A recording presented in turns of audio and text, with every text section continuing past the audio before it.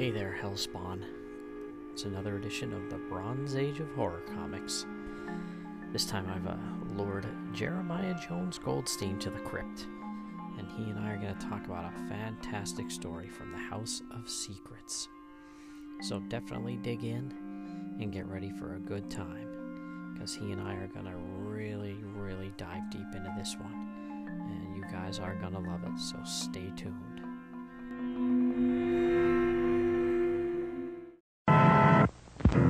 Monsters do have their place. In the zoo, in your nightmares, in the deep, in your favorite horror movies. But not in your living room, on your TV.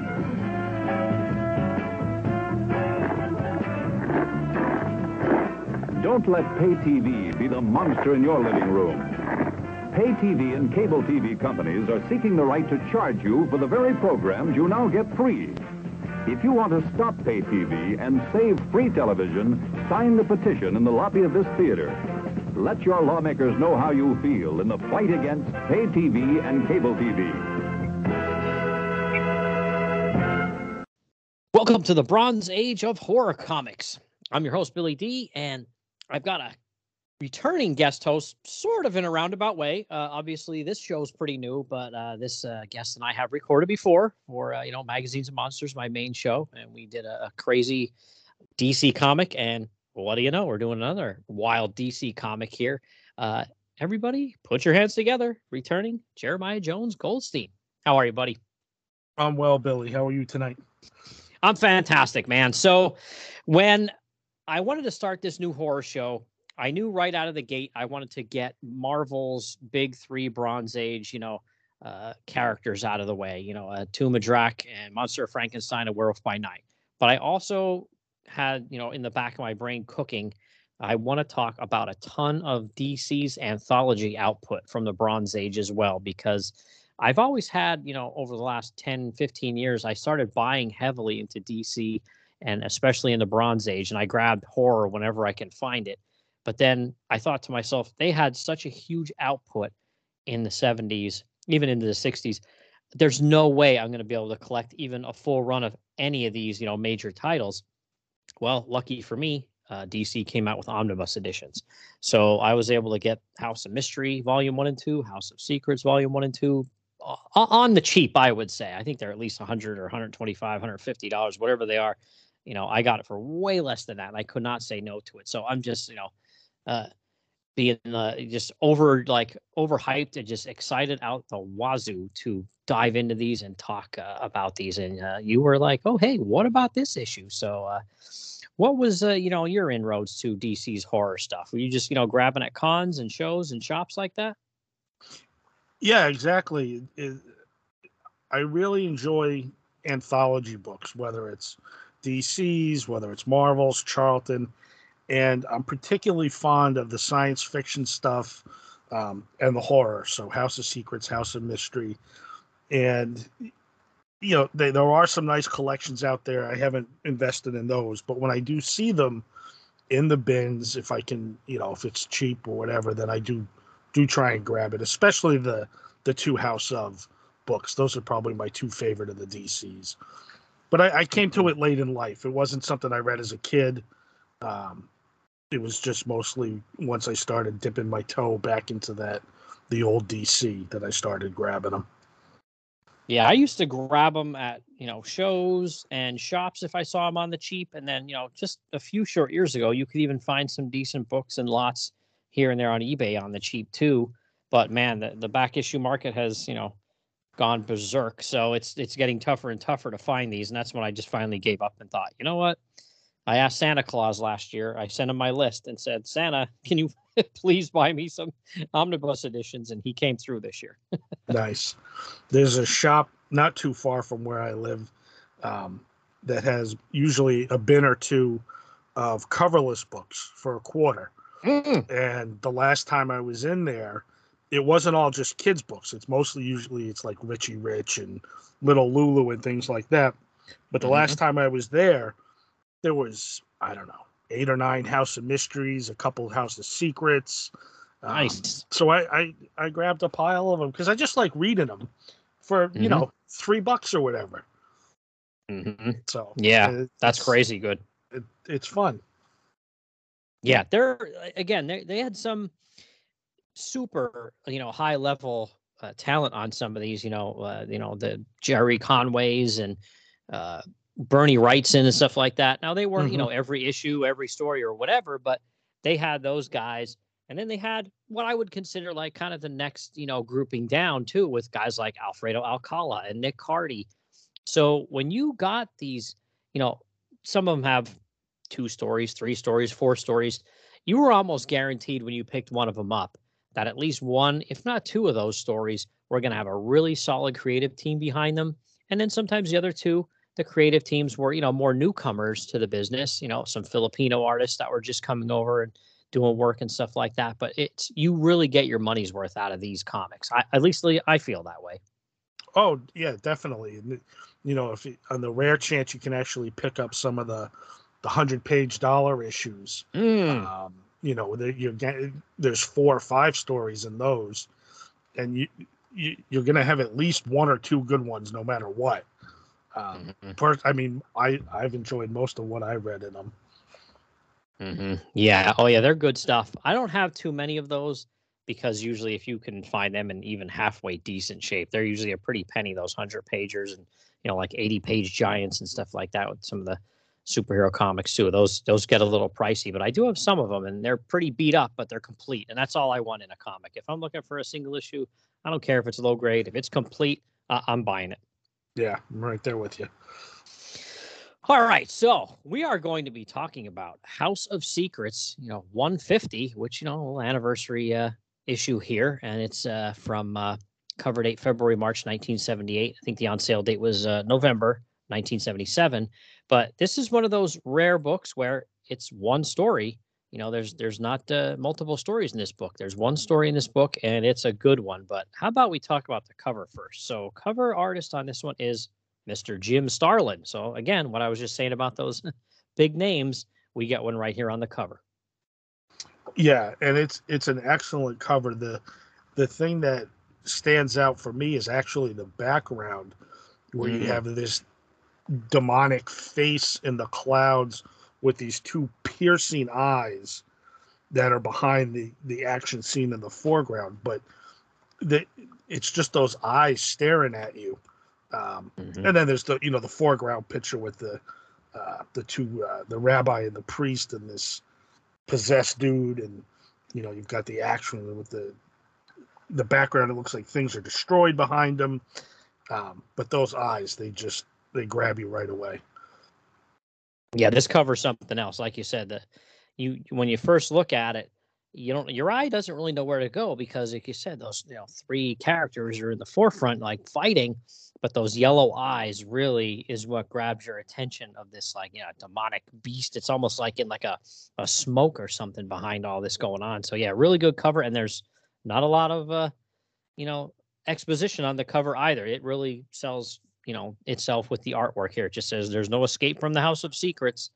And then down the very bottom, it says featuring a special 150th issue anniversary thriller. And that's it. It's just artwork. And that's, I love it. I mean, we do get Jim Starlin's signature down there, but that's it. Yeah, no, there's no dialogue or anything like that, which is, I guess, maybe unusual for a book of this era. But no, it's composed well. It's got the orange background, the priest and the rabbi in the dark blues with their capes, the villain in green. So it really kind of pops. It really stands off that orange page. And it's a great illustration. Yeah, the colorist, I mean, I don't know, that might have been Starlin too, because he did color some of his own work over the years. That was really good job here with the colors, because it's a good combination to really set everything off. So, all right, let's move into the interior here. So we get A God by Any Other Name, and it's script Jerry Conway, pencils and inks Jerry Tallock, and colors by Jerry Serpe. And then I'm just going to read a quick little synopsis here from Grand Comics Database, and then you and I can dive right in. How does that sound? Sounds good. All right, so at the House of Secrets, the Phantom Stranger tells Abel how exorcists Father John Christian and Rabbi Samuel Schulman used to exorcise possessed machines. Dr. 13 arrives and blames such stories on mass hysteria. But when machines all over the world run amok due to a demonic computer, it is up to the stranger to stop it. So, okay, that sort of gets us on our path that we need to be on here, but that's a very vague, very abstract telling of what happens in this comic here. So why don't we start out on the first page here? So I do love how we have Abel here, and he's got a cake there, and he's going to have a little party by himself, and the Phantom Stranger comes busting in. I love it. What? Yeah, exactly. The Phantom Stranger showing up in that last panel with chubby little Abel walking along. What's funny about this is it's part of the story in this case. Mm-hmm. Abel's not here introducing the story, pulling the curtain away and saying, now join us for our thriller or whatever. This sequence with the stranger, as we'll see later on, is part of the actual story, which is maybe it's not different for House of Secrets. I've read mostly House of Mystery. It's definitely different from that anthology standpoint, where he's part of the story instead of just introducing it. Mm-hmm. Yeah, that's definitely not the norm with these anthology titles. Usually there was the host, and they would have like a one-pager where they tell you what was going to happen here in the story, vaguely, and basically just a setup page. Sometimes it was even a different artist. I know there are some that it shows that page, House of Mystery, House of Secrets, and it's Bernie Wrightson doing that splash page with the host, Cain or Abel, and I think there's some Michael Golden as well. Some really cool stuff, and then it'll switch to the next page will be the actual first page of the actual story that they just kind of set up with the the new artist and writer team there taking over. Yeah. Mm-hmm. And then we have, Phantom Stranger. He goes over to Abel's bookshelf here and grabs a diary off of his shelf. And he starts telling us a little story here. And it's this crazy page here, the very first actual story page here where it says, "A God by Any Other Name." Wow. This is a crazy looking page. We have the Phantom Stranger kind of set in the background. And then in the forefront, you see a guy, and there's all these like little demonic type creatures all around him. And then in the background, we see some people, and one of them definitely looks like our buddy, I think the rabbi. And these people are looking around like, what is going on here with this guy falling all over the place? Yeah, and I mean the Star of David's got like lightning bolts coming off it, and mm-hmm. I mean the guy in the picture, his elbows and knees, and they're pointing all the wrong directions, and you can tell that he's not writhing in pain, but he something isn't right. And then you've got these weird looking red demons that are like swirling around him in mist. It's really pretty striking, especially with that big Star of David blowing up with the lightning bolts behind him. Mm-hmm. Yeah, and then this is where we get the little more setup here from the Phantom Stranger reading this diary, and he says about that there was back in the years of 1891 to 1894 in London, England. He says a certain Father John Christian. It was he and his friend Rabbi Samuel Schulman who first uncovered the menace which threatens us all, a threat which could mean the very end of man. And of course, at the onset here, it kind of seems like, it's just going to be your regular garden variety, like demon possession kind of story. Marvel was doing some of these in their black and white magazines as well. I can't remember that character's name off the top of my head, but they had a character that was in a magazine. I don't know if it was Monsters Unleashed or which one it was, but they had an exorcist type character guy that was, fighting Satan and demons and stuff like that. It seems like that's what you're going to get here, but slowly but surely we realize there's something a little bit different about this story, right? Yeah, it starts to turn into sort of like an action story with this priest and the rabbi and these possessed people that they're trying to, save. But it's very, I don't know, it's not ghouls and ghosts. It's like the next page, the all the parishioners are ripping apart the church, and these two hero priests and rabbis, they're like sort of like the Indiana Jones of the clergy kind of thing with the way they tackle these problems that they're facing.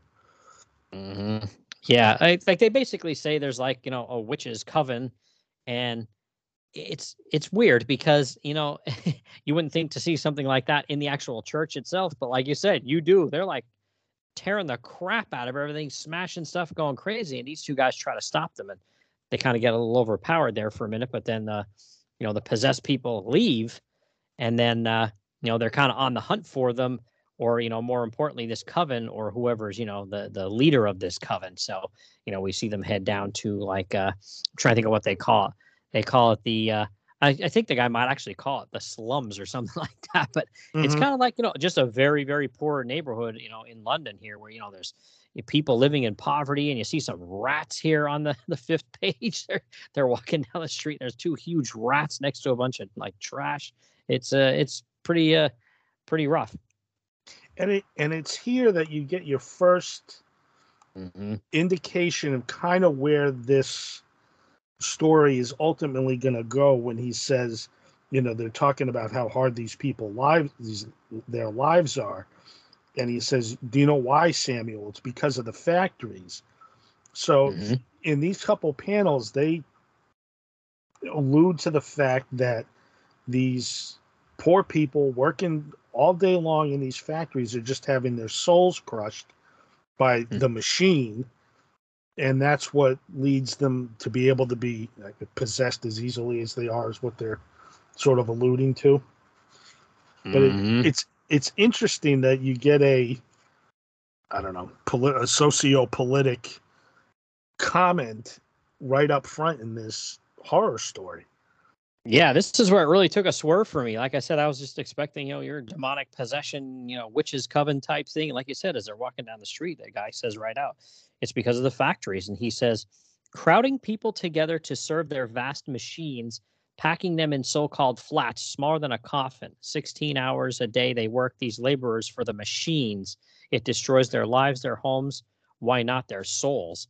So, it's just, it's kind of like you said, it's like kind of making a good point here and going down the road. You didn't think it was going to, but I guess initially they came down to that area because a woman had called them for help, saying her husband was going berserk. And well, sure enough, they go into the house and she's like, please, it's Robert, help, he's mad. And they go inside this, woman's home. And again, we have, a guy going berserk with a chair, smashing stuff. And again, also, we see these two little demons, almost like, I don't know if they're like, coercing him, or just there to show us that, like, hey, this is what's really going on here. That's why this guy's behaving this way, that he's, under the sway of these demons, possessed, whatever you want to call it.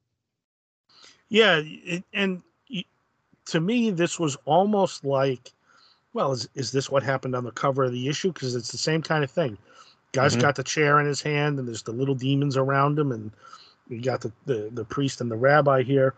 But yeah, it's hard to tell that, is he possessed? Are they driving them mad? Are they antagonizing them? It's all done very subtly. Well, as subtle as a, picture book can be, I guess. But I don't know. It's just interesting because they don't come out flat out and say what any one thing is. Yeah, and then the priest is like, hey, let me get my cross out here, and I'm going to try to do an exorcism on this guy. And the guy just charges him and starts trying to choke him. But the rabbi, he has like, of course, I'm thinking to myself, oh, he's throwing something at him. Oh, it must be holy water.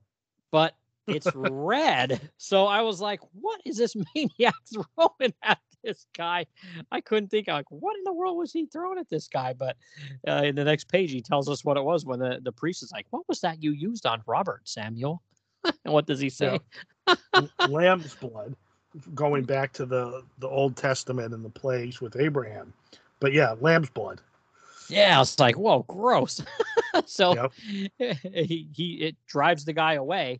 And of course, they're trying to figure out, what's going on here. And he actually uses a little like a brush or something to put some over the door, of the apartment to kind of try to keep the Satanists away. And, there they go. They're like, oh, there he is running down the street. And they chase after him. And it's interesting. They go into this, factory. And it pretty much is, as, the priest and rabbi were saying earlier, that there's something going on here, just not, your normal, possession thing. Like you almost see like a machine and like there's this stuff flowing out of it that almost looks like blood or something. I don't even know how to describe it, but there's a panel where like, almost like a machine tries to kill the priest and the rabbi. Yeah. At first I thought, well, is that lava? What's going on here? But it's probably some kind of molten ore. But yeah, it does imply that the machine is sentient, or, it's being controlled. But yeah, it is. You're kept on your toes with how things keep changing. One panel there's a demon, now there's this machine, and the guy shows up at the end, and it almost looks like he's casting a spell in that next panel before they stop him with the cross and the crucifix. But it's all very. It keeps you on the edge of your seat in a sense. So yeah, it's almost like two stories in one here, because we, like you said, we get to what looks like to be an ending here of this story that this Phantom Stranger is actually reading out of a diary, and you see, like you said, this guy gesturing and it says he's like a sorcerer, they say in the book, and electricity through the air and toward me, and the priest puts the crucifix up, and it kind of returns the blast back at him, and it says it burns him alive, and it says, he's dead. So you see him hanging there as if he got caught on something when he like fell off the catwalk that he was on. But, we're going to see something a little bit different happens here. And, we do see the priest and the rabbi sitting down and talking, and, they think there's more going on here. And, there's these people are obviously more like victims. It's not like, they're doing evil things, but it's not really because they're evil people. So that's an interesting, conversation between the two of them. It is. And that feels like the perfect ending for story number 1 of the book. There was this weird conflict that these two priests resolved. Unfortunately, the guy died, but, it's a nice wrap up. So there you go. The end of the first story in House of Secrets, but it's not. It's, like you said, it was just a diary entry. And then we're right back with Phantom Stranger talking to Abel. Yeah, and he's sitting there eating his cake, like he couldn't care less about this. And the Phantom Stranger is just like, hey, man, these guys were talking about this, almost 100 years ago, quite a long time ago, 90, 80 years ago or whatever, maybe at this point, 80 some years ago. He's like, but, this is still going on. And the Phantom Stranger says, fortunately for him, he's saying about the Father Christian, he goes, if he were, he might have realized the full extent of this new devil's potential, knowledge that would have driven him to an early grave. And then all of a sudden, nonsense. And here comes Dr. 13. I love it when he comes in here and tries to, tell a Phantom Stranger he's full of it. Yep. Yeah, it says it's the corniest gag yet. Superstitious drivel, machines acting like devils. And Phantom Stranger's like, he introduces Dr. Terrence 13 to Abel, and Abel kind of turns around like kind of shocked, like, who is this nut? And he goes, Dr. 13 says, I received a mysterious summons to this godforsaken place, stranger. I want to know why. And Phantom Stranger says, because your assistance is necessary, Terrence. We face a crisis of extraordinary complexity. And then I'm thinking to myself as I'm reading this story, and I'm thinking, is the House of Mystery and House of Secrets, or at this point, 1977, 1978, I always thought they were more like on a different realm, and, they're telling these horror stories and mystery stories. I didn't think they were just like really a house sitting somewhere that just some regular schmoo like Dr. 13 could just get a cab and go there. And, I can't say one way or the other, because in my mind, it's the same thing. That the House of Mystery and House of Secrets were only these literal places that Abel and Cain and the witch or whoever introduced the stories from. I don't know when they became, physical locations in the DC universe, but it certainly is in this case.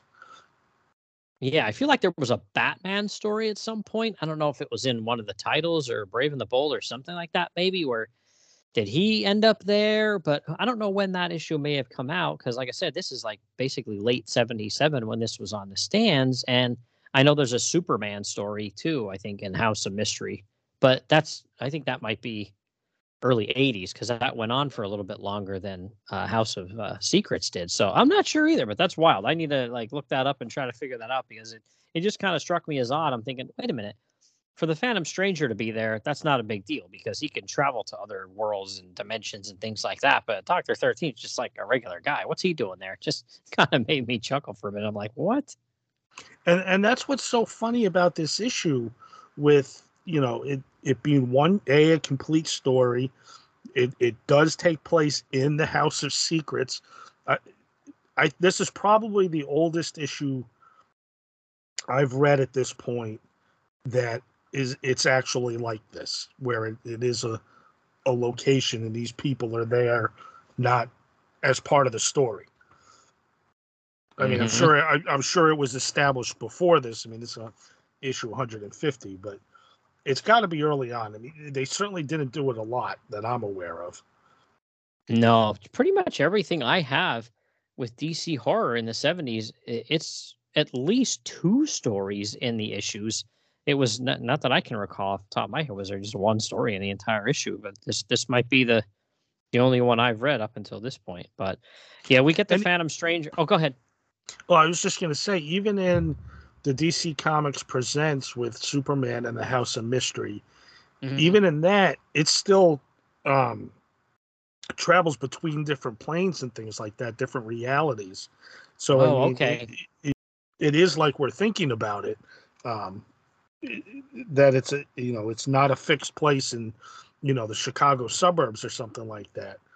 So I don't know. It's all very interesting. Yeah, for sure. And then we get our buddy, the Phantom Stranger, and he kind of says to Abel and Dr. 13 that, this is still going on and it's getting worse, and it's been getting worse for the past couple of weeks. And we got a panel on page 10 of the comic where it shows a bunch of people just going absolutely berserk, automobiles like all over the place, flying and going crazy. And he says, office fights to murderous attacks by car drivers on pedestrians. In every case, those afflicted seem possessed. And that's a really wild panel there where it has the cars and the people going crazy. It is, because they're all the people are like charging at the reader. You have cars in upside down and like not blowing up, but like hitting each other. It's like a demolition derby. There's a semi-trailer truck. But then he goes on to say, but they seem possessed, but not by a bestial demon.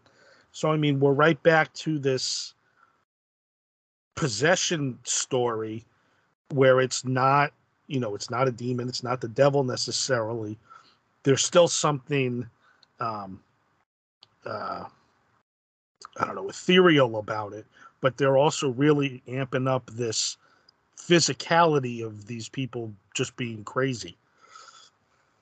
Yeah, and he also says it's not by a bestial demon, rather by some mechanized force that caused each man to act like 1,000 others similarly stricken, performing the same act over and over with machine-like precision. So again, there we get that whole like it's some kind of machinery involved in this. And Dr. 13 says, and this is your terrible menace. It's a simple case of mass psychosis, stranger. And Abel says, I don't think so, Dr. 13. I've had a little experience with the supernatural. And he says, rubbish. But I do like how all of a sudden the 3 of them are sitting there talking about this and the phone rings. So again, this is what I'm thinking to myself. Now, the House of Secrets is not only like, somewhere that Dr. 13 can access. It has a working telephone that just anybody can call from like their apartment. Yeah. What? Yeah.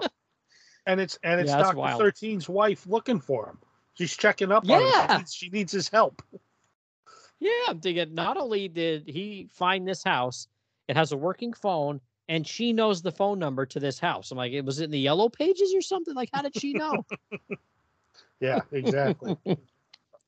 And we see their apartment is going berserk.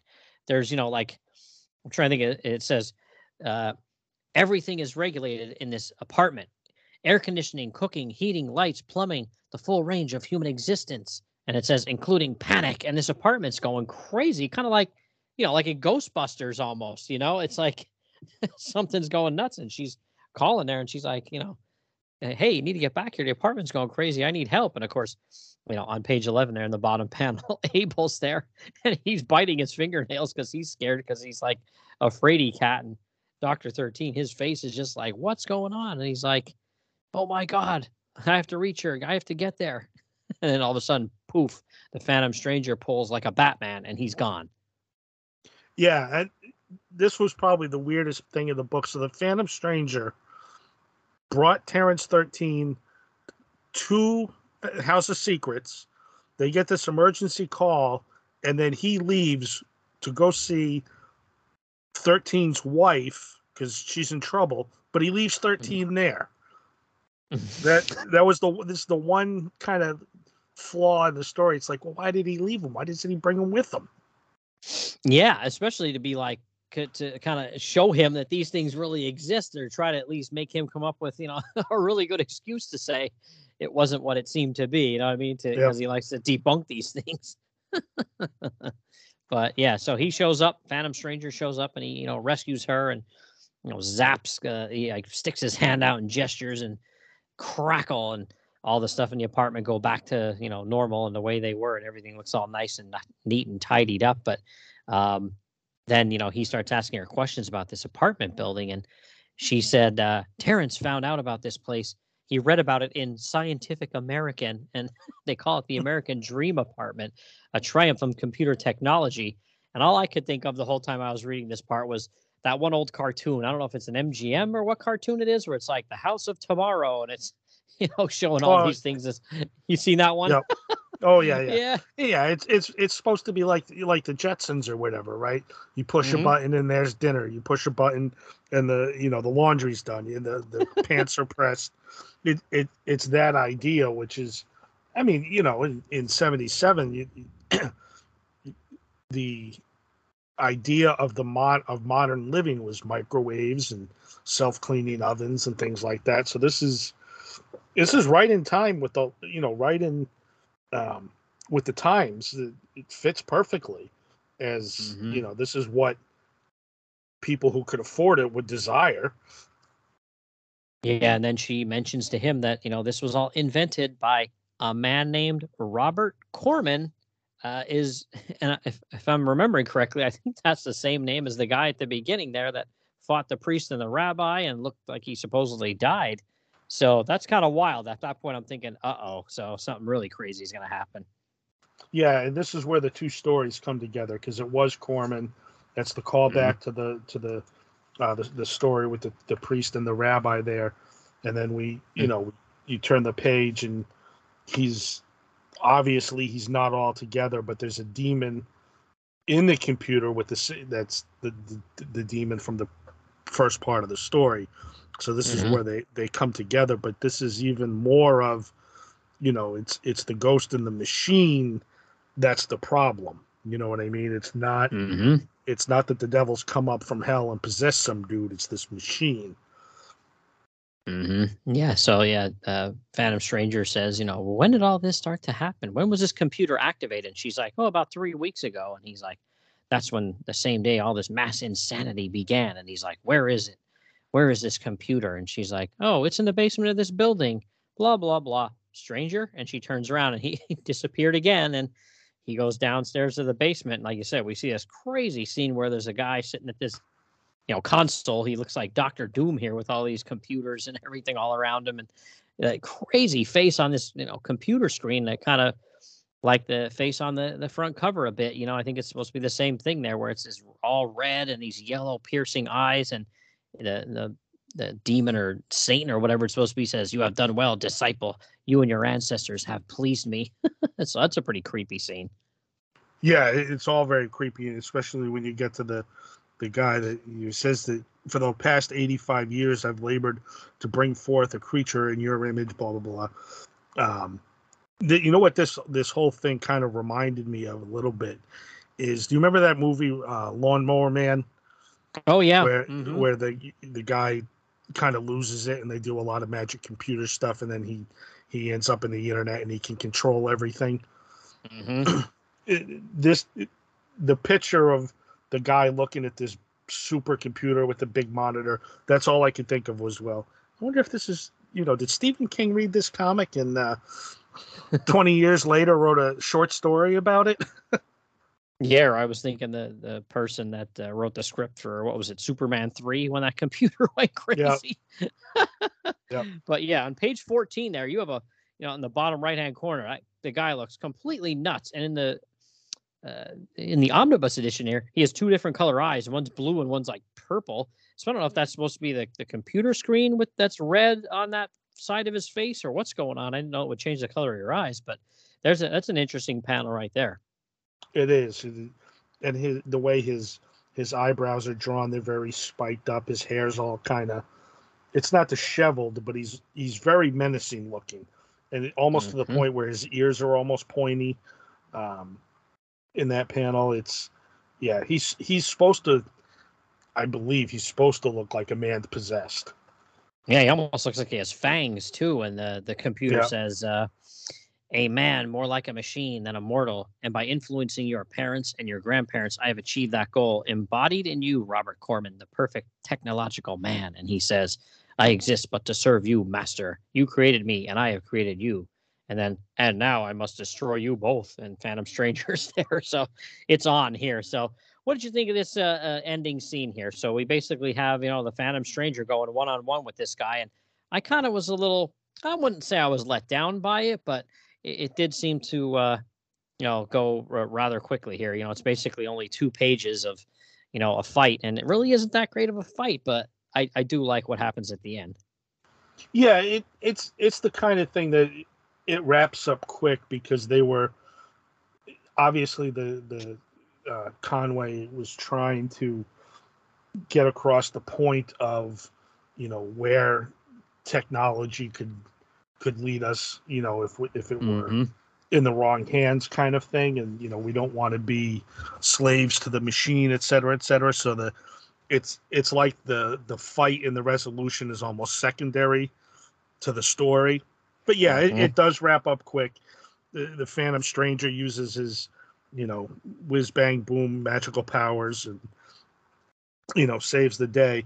But again, it begs the question, why isn't Terrence 13 here to see that it is a computer that's the problem, and so he can rub his nose in it, Yeah, that would have been nice. But yeah, the guy basically just charges at the Phantom Stranger and he moves out of the way, and the guy falls on his head. So then he picks up a big pipe wrench and comes flying at Phantom Stranger with that, like he's going to hit him with it. And he just moves out of the way, and he ends up smashing some of the equipment and the computer and stuff. And there's just this huge explosion, and that is a really nice panel there where it's just boom, and you can see the guy's outline as if he's getting blown to smithereens here, and the Phantom Stranger's there holding up his, cape in front of him so he doesn't get a, fire in his face or whatever, and then smoke all over. I really like that panel. Yeah, it's excellent. It's a nice wrap to this brief fight scene. Yeah, and then we get back to the House of Secrets, and on the very last page here, and I like that too. That's a really cool picture there, a panel there which just shows the House of Secrets, and it says, even assuming I believe what you say, stranger, there's still a scientific explanation. And this is Dr. 13 speaking here. He said, probably something along the lines of CB interference on commercial radios. You've heard of people who pick up hi-fi music on newly filled teeth. It must be something like that. People were simply thrown temporarily off balance by the computer's electromagnetic field. So that's how he explains it. Oh, man, too funny. And then Phantom Stranger retorts with, a sensible theory, Terrence 13. But how does your theory account for this? And he says, computer circuitry? He, throws it to him, and he goes, in the form of a pentagram, the ancient sorcery symbol. What is this, stranger, a hoax? Who put a pentagram into a computer? And he's like, stranger? And he turns around, and again, he just took off without saying goodbye here. And we get left with a candlelit dinner with Dr. 13, his wife, enable. Yeah.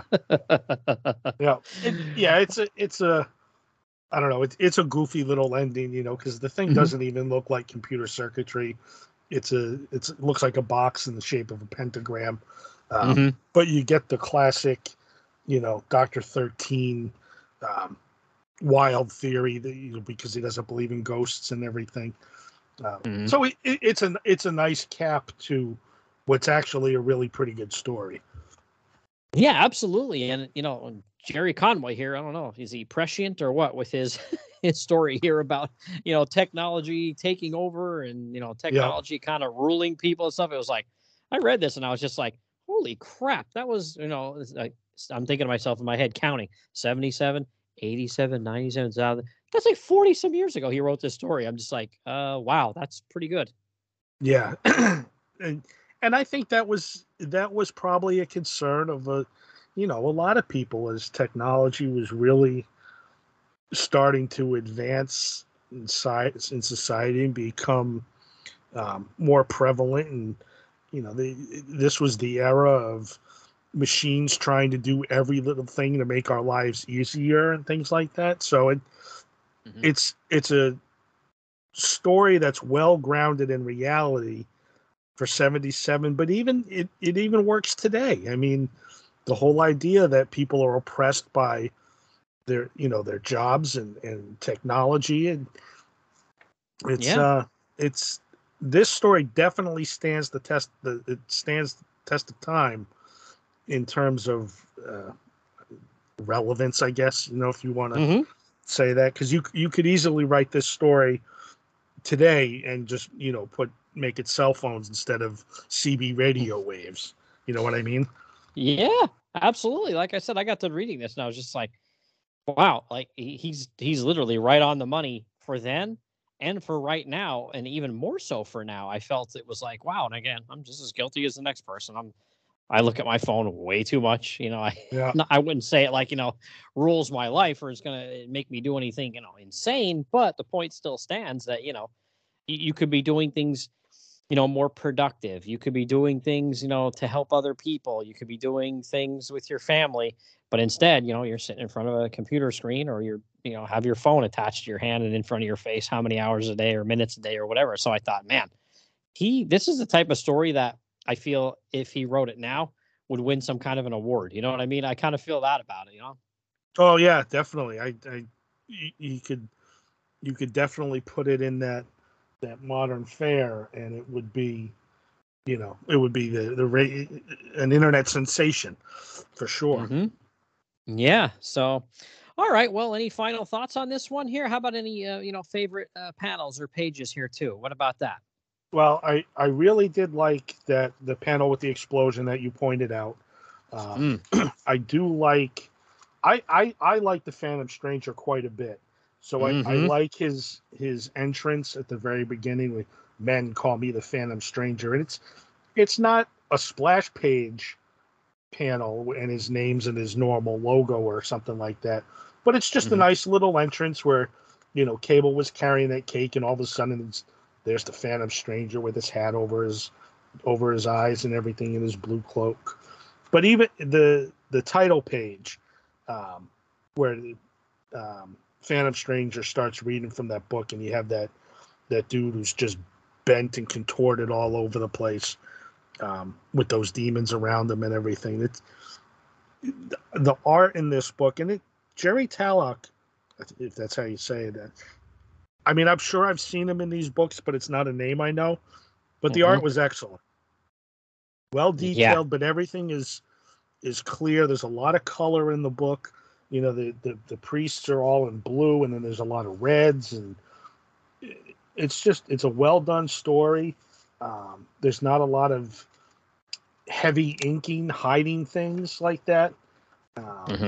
But like those scenes, and every time you get those big red images where something action packed is happening, it stands out. It's a memorable story, and the fact that it's one story through the whole thing is pretty cool. As much as I like an anthology where you have one or two and maybe a a one-page gag or something. It's nice to have a complete story that's this well done.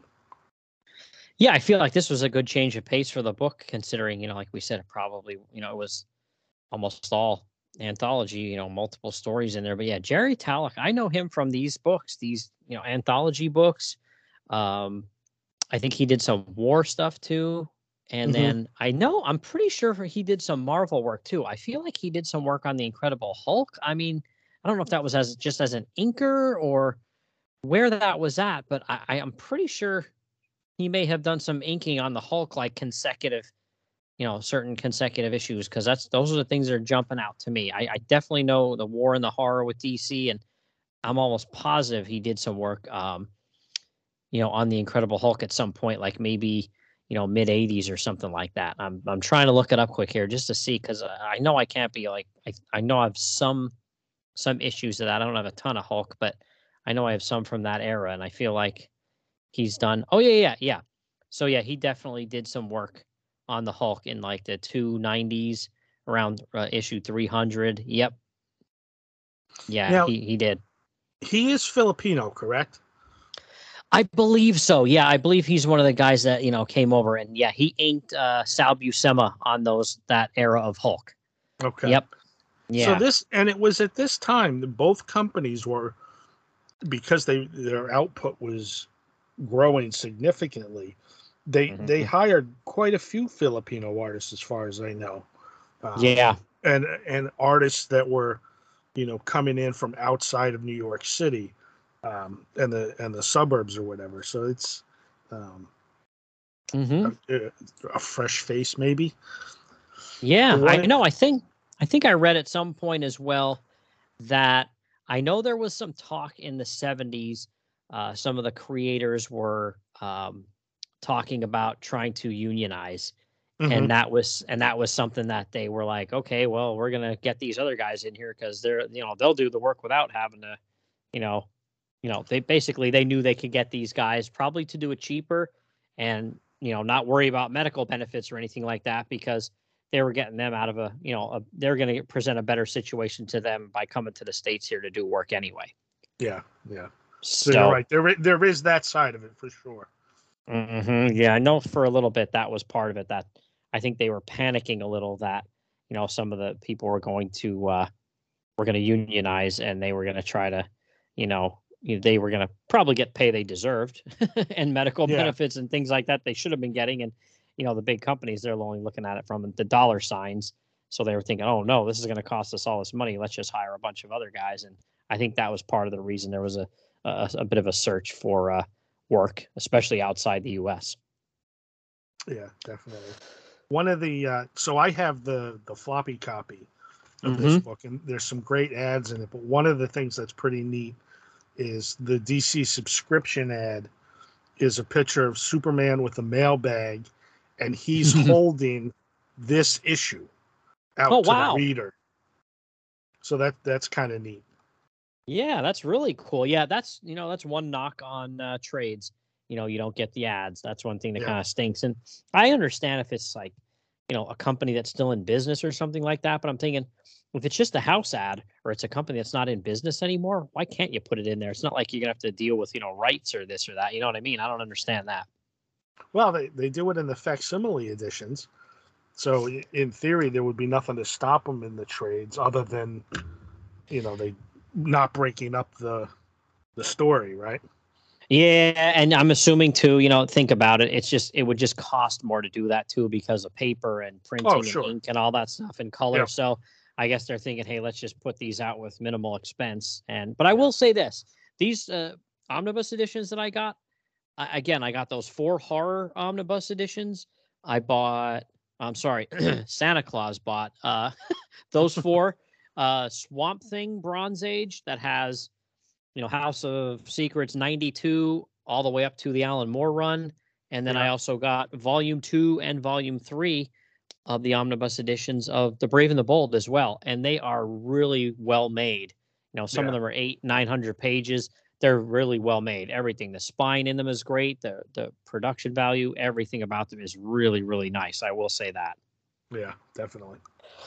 So yeah, worth the money if you can find them. Like I said, I think I grabbed a bunch of them off eBay, and I think a couple from Amazon because they still had them, a couple of years after they were printed. And if they still have them for a while, sometimes they'll discount them a little heavier, and that's where I Mhm. got them from because I thought, oh, for that price, and like I said, the way the back issue market is now, it's not like you can grab these issues for 50 cents or even $1. To be honest, they're usually Yeah. way more than that, even in bad condition. So I thought, screw it. I'm diving in head first. So now I have 7 or 8 omnibus editions laying around. And I will say this too. You were saying about Phantom Stranger. I'm pretty sure I saw on Amazon they solicited for an Phantom Stranger omnibus edition, and it's coming out in November. They did, and I actually pre-ordered that through DCBS. Nice. Did they? Because see, I look at everything on Amazon, and sometimes Amazon, when you pre-order, will discount, but sometimes they don't.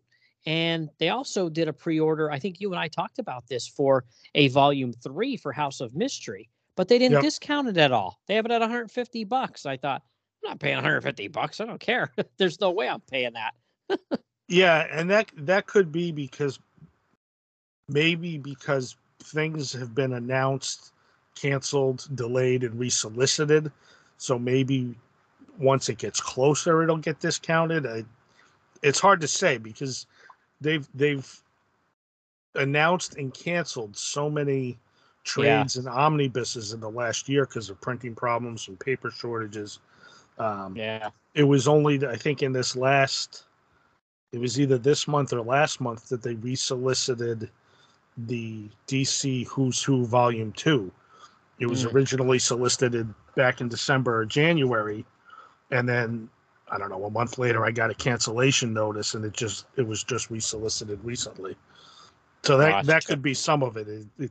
You don't know if it's actually going to happen at this point until it gets closer. So Yeah, I know because I started getting some of the I'm starting to order some of the Marvel Masterworks because one of the things I want to collect, start to finish, is Tomb of Dracula, and the single issues. Yeah, the single issues of those are crazy expensive, even in the 20s, 30s, and 40s.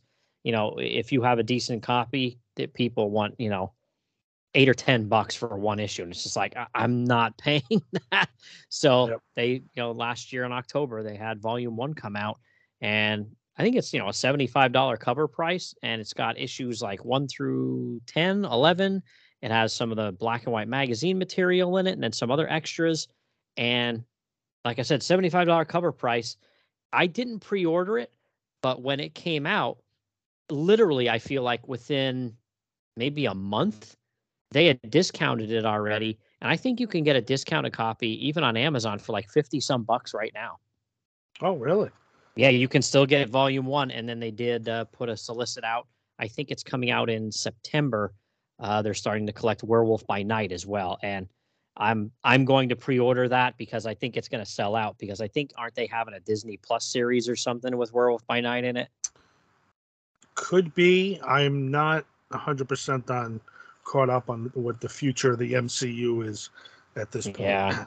I think I heard that, so I thought, oh boy, it seems like anytime they, announce something's going to have a show or a movie or whatever, the prices skyrocket. So if that does sell out, what'll happen. The secondhand market, it'll be double the price. So yeah, I think that Werewolf by Night, I'm gonna order. And like I said, when I saw that Phantom Stranger one, I thought, oh man, I think if it gets closer to the time when that's gonna come out, if they drop the price a little bit on that one, I think I might be pre-ordering that one as well, because I think it has like pretty much every Silver and Bronze Age appearance. I probably only have a third of the material in single issues. So I thought, well, I could sell my singles and, put some money towards that. Yeah, excellent. I do want to brag a little bit here. A few years ago, I started collecting Tomb of Dracula. I'm down to only needing 4 single issues. Wow. That includes number 1 and number 10, which are out of my price range. But I do have the facsimile of number 10. Yeah. And the facsimile of number 1 is coming out soon. And so I would have those, and then I would only need 2 more. Then I'll have the full run of Tomb of Dracula, which I'm pretty pleased about that. It's been a fun run to put together. Yeah, that's a great title, man. I think it's the best horror comic of the Bronze Age and maybe the best of all time. And it's definitely my favorite of all time. And yeah, I think I have that facsimile as well of number 10, or Marvel Milestone Edition or whatever it's called, something like that. I think I have that with that one and 2 other stories in it. But yeah, man, yeah, that's the only way to get some of these books anymore. And I don't mind that either. You know what I mean? Just because the price is so absurd. It's just crazy. It is tough. So, okay, my friend. Well, all right. So let's wrap up here. So anything, what do you have going on here? Where can people find you? And why don't you definitely mention your blog? So I do have the blog. It's comics.blog.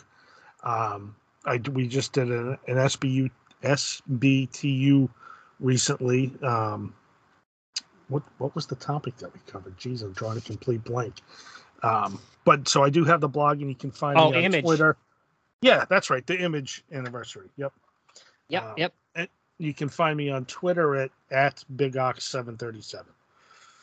Yeah, it was what is it, 40th anniversary of Image? 30th anniversary. Yeah, 30th anniversary of Image. So yeah, 92 to 2022. So yeah, that was fun. Everybody had some good ideas with that one. And that's the good thing about Superblog Team Up. Everybody kind of has their own, look at things and their own view of things and their own little niche, what they, the blogs and the different podcasts and stuff. So that's cool. That's really good thing. So everybody can look forward to that too. And then definitely hit up the blog, comics.blog. So once again, thank you, my friend. I appreciate you being on, and we're going to have to crank out some more of these anthologies. We'll have to get our heads together and see what you have and what I have, and we can figure out some more of these to do. Because like I said, I'm really, chomping at the bit to do more and more of these anthologies. I really like them quite a bit. Excellent. Yeah, I'd love to. Thank you for having me on again. As always, it was a really good time. I appreciate it. Awesome. Well, I'll be back in just a minute after a quick promo. Do you remember your first comic book? Do you remember the first time you held a cover in your hand and you flipped the pages, you read the adventures of these amazing heroes, and you really fell in love with the medium? The first time you bonded a character to a team, to a company, and you knew, yep, I'm in this for life. Well, so do we. So join us on the never-ending reading pile from the Pulp to Pixel podcast network, where we proudly don our nostalgia goggles. We dive into our favorite comics, our favorite eras, our favorite characters, our favorite creators, and we just bask in the glory that is being a comic book collector. Come join us and help us chip away at the never-ending reading pile.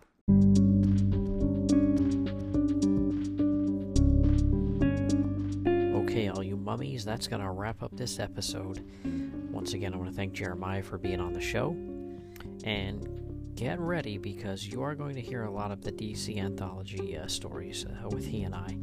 We're going to do a deep dive on a lot of them. Sometimes just, one story per book, or an entire book full of anthology stories. So get ready for that, especially come Halloween time here. So thanks for tuning in, and look forward to getting another episode out ASAP.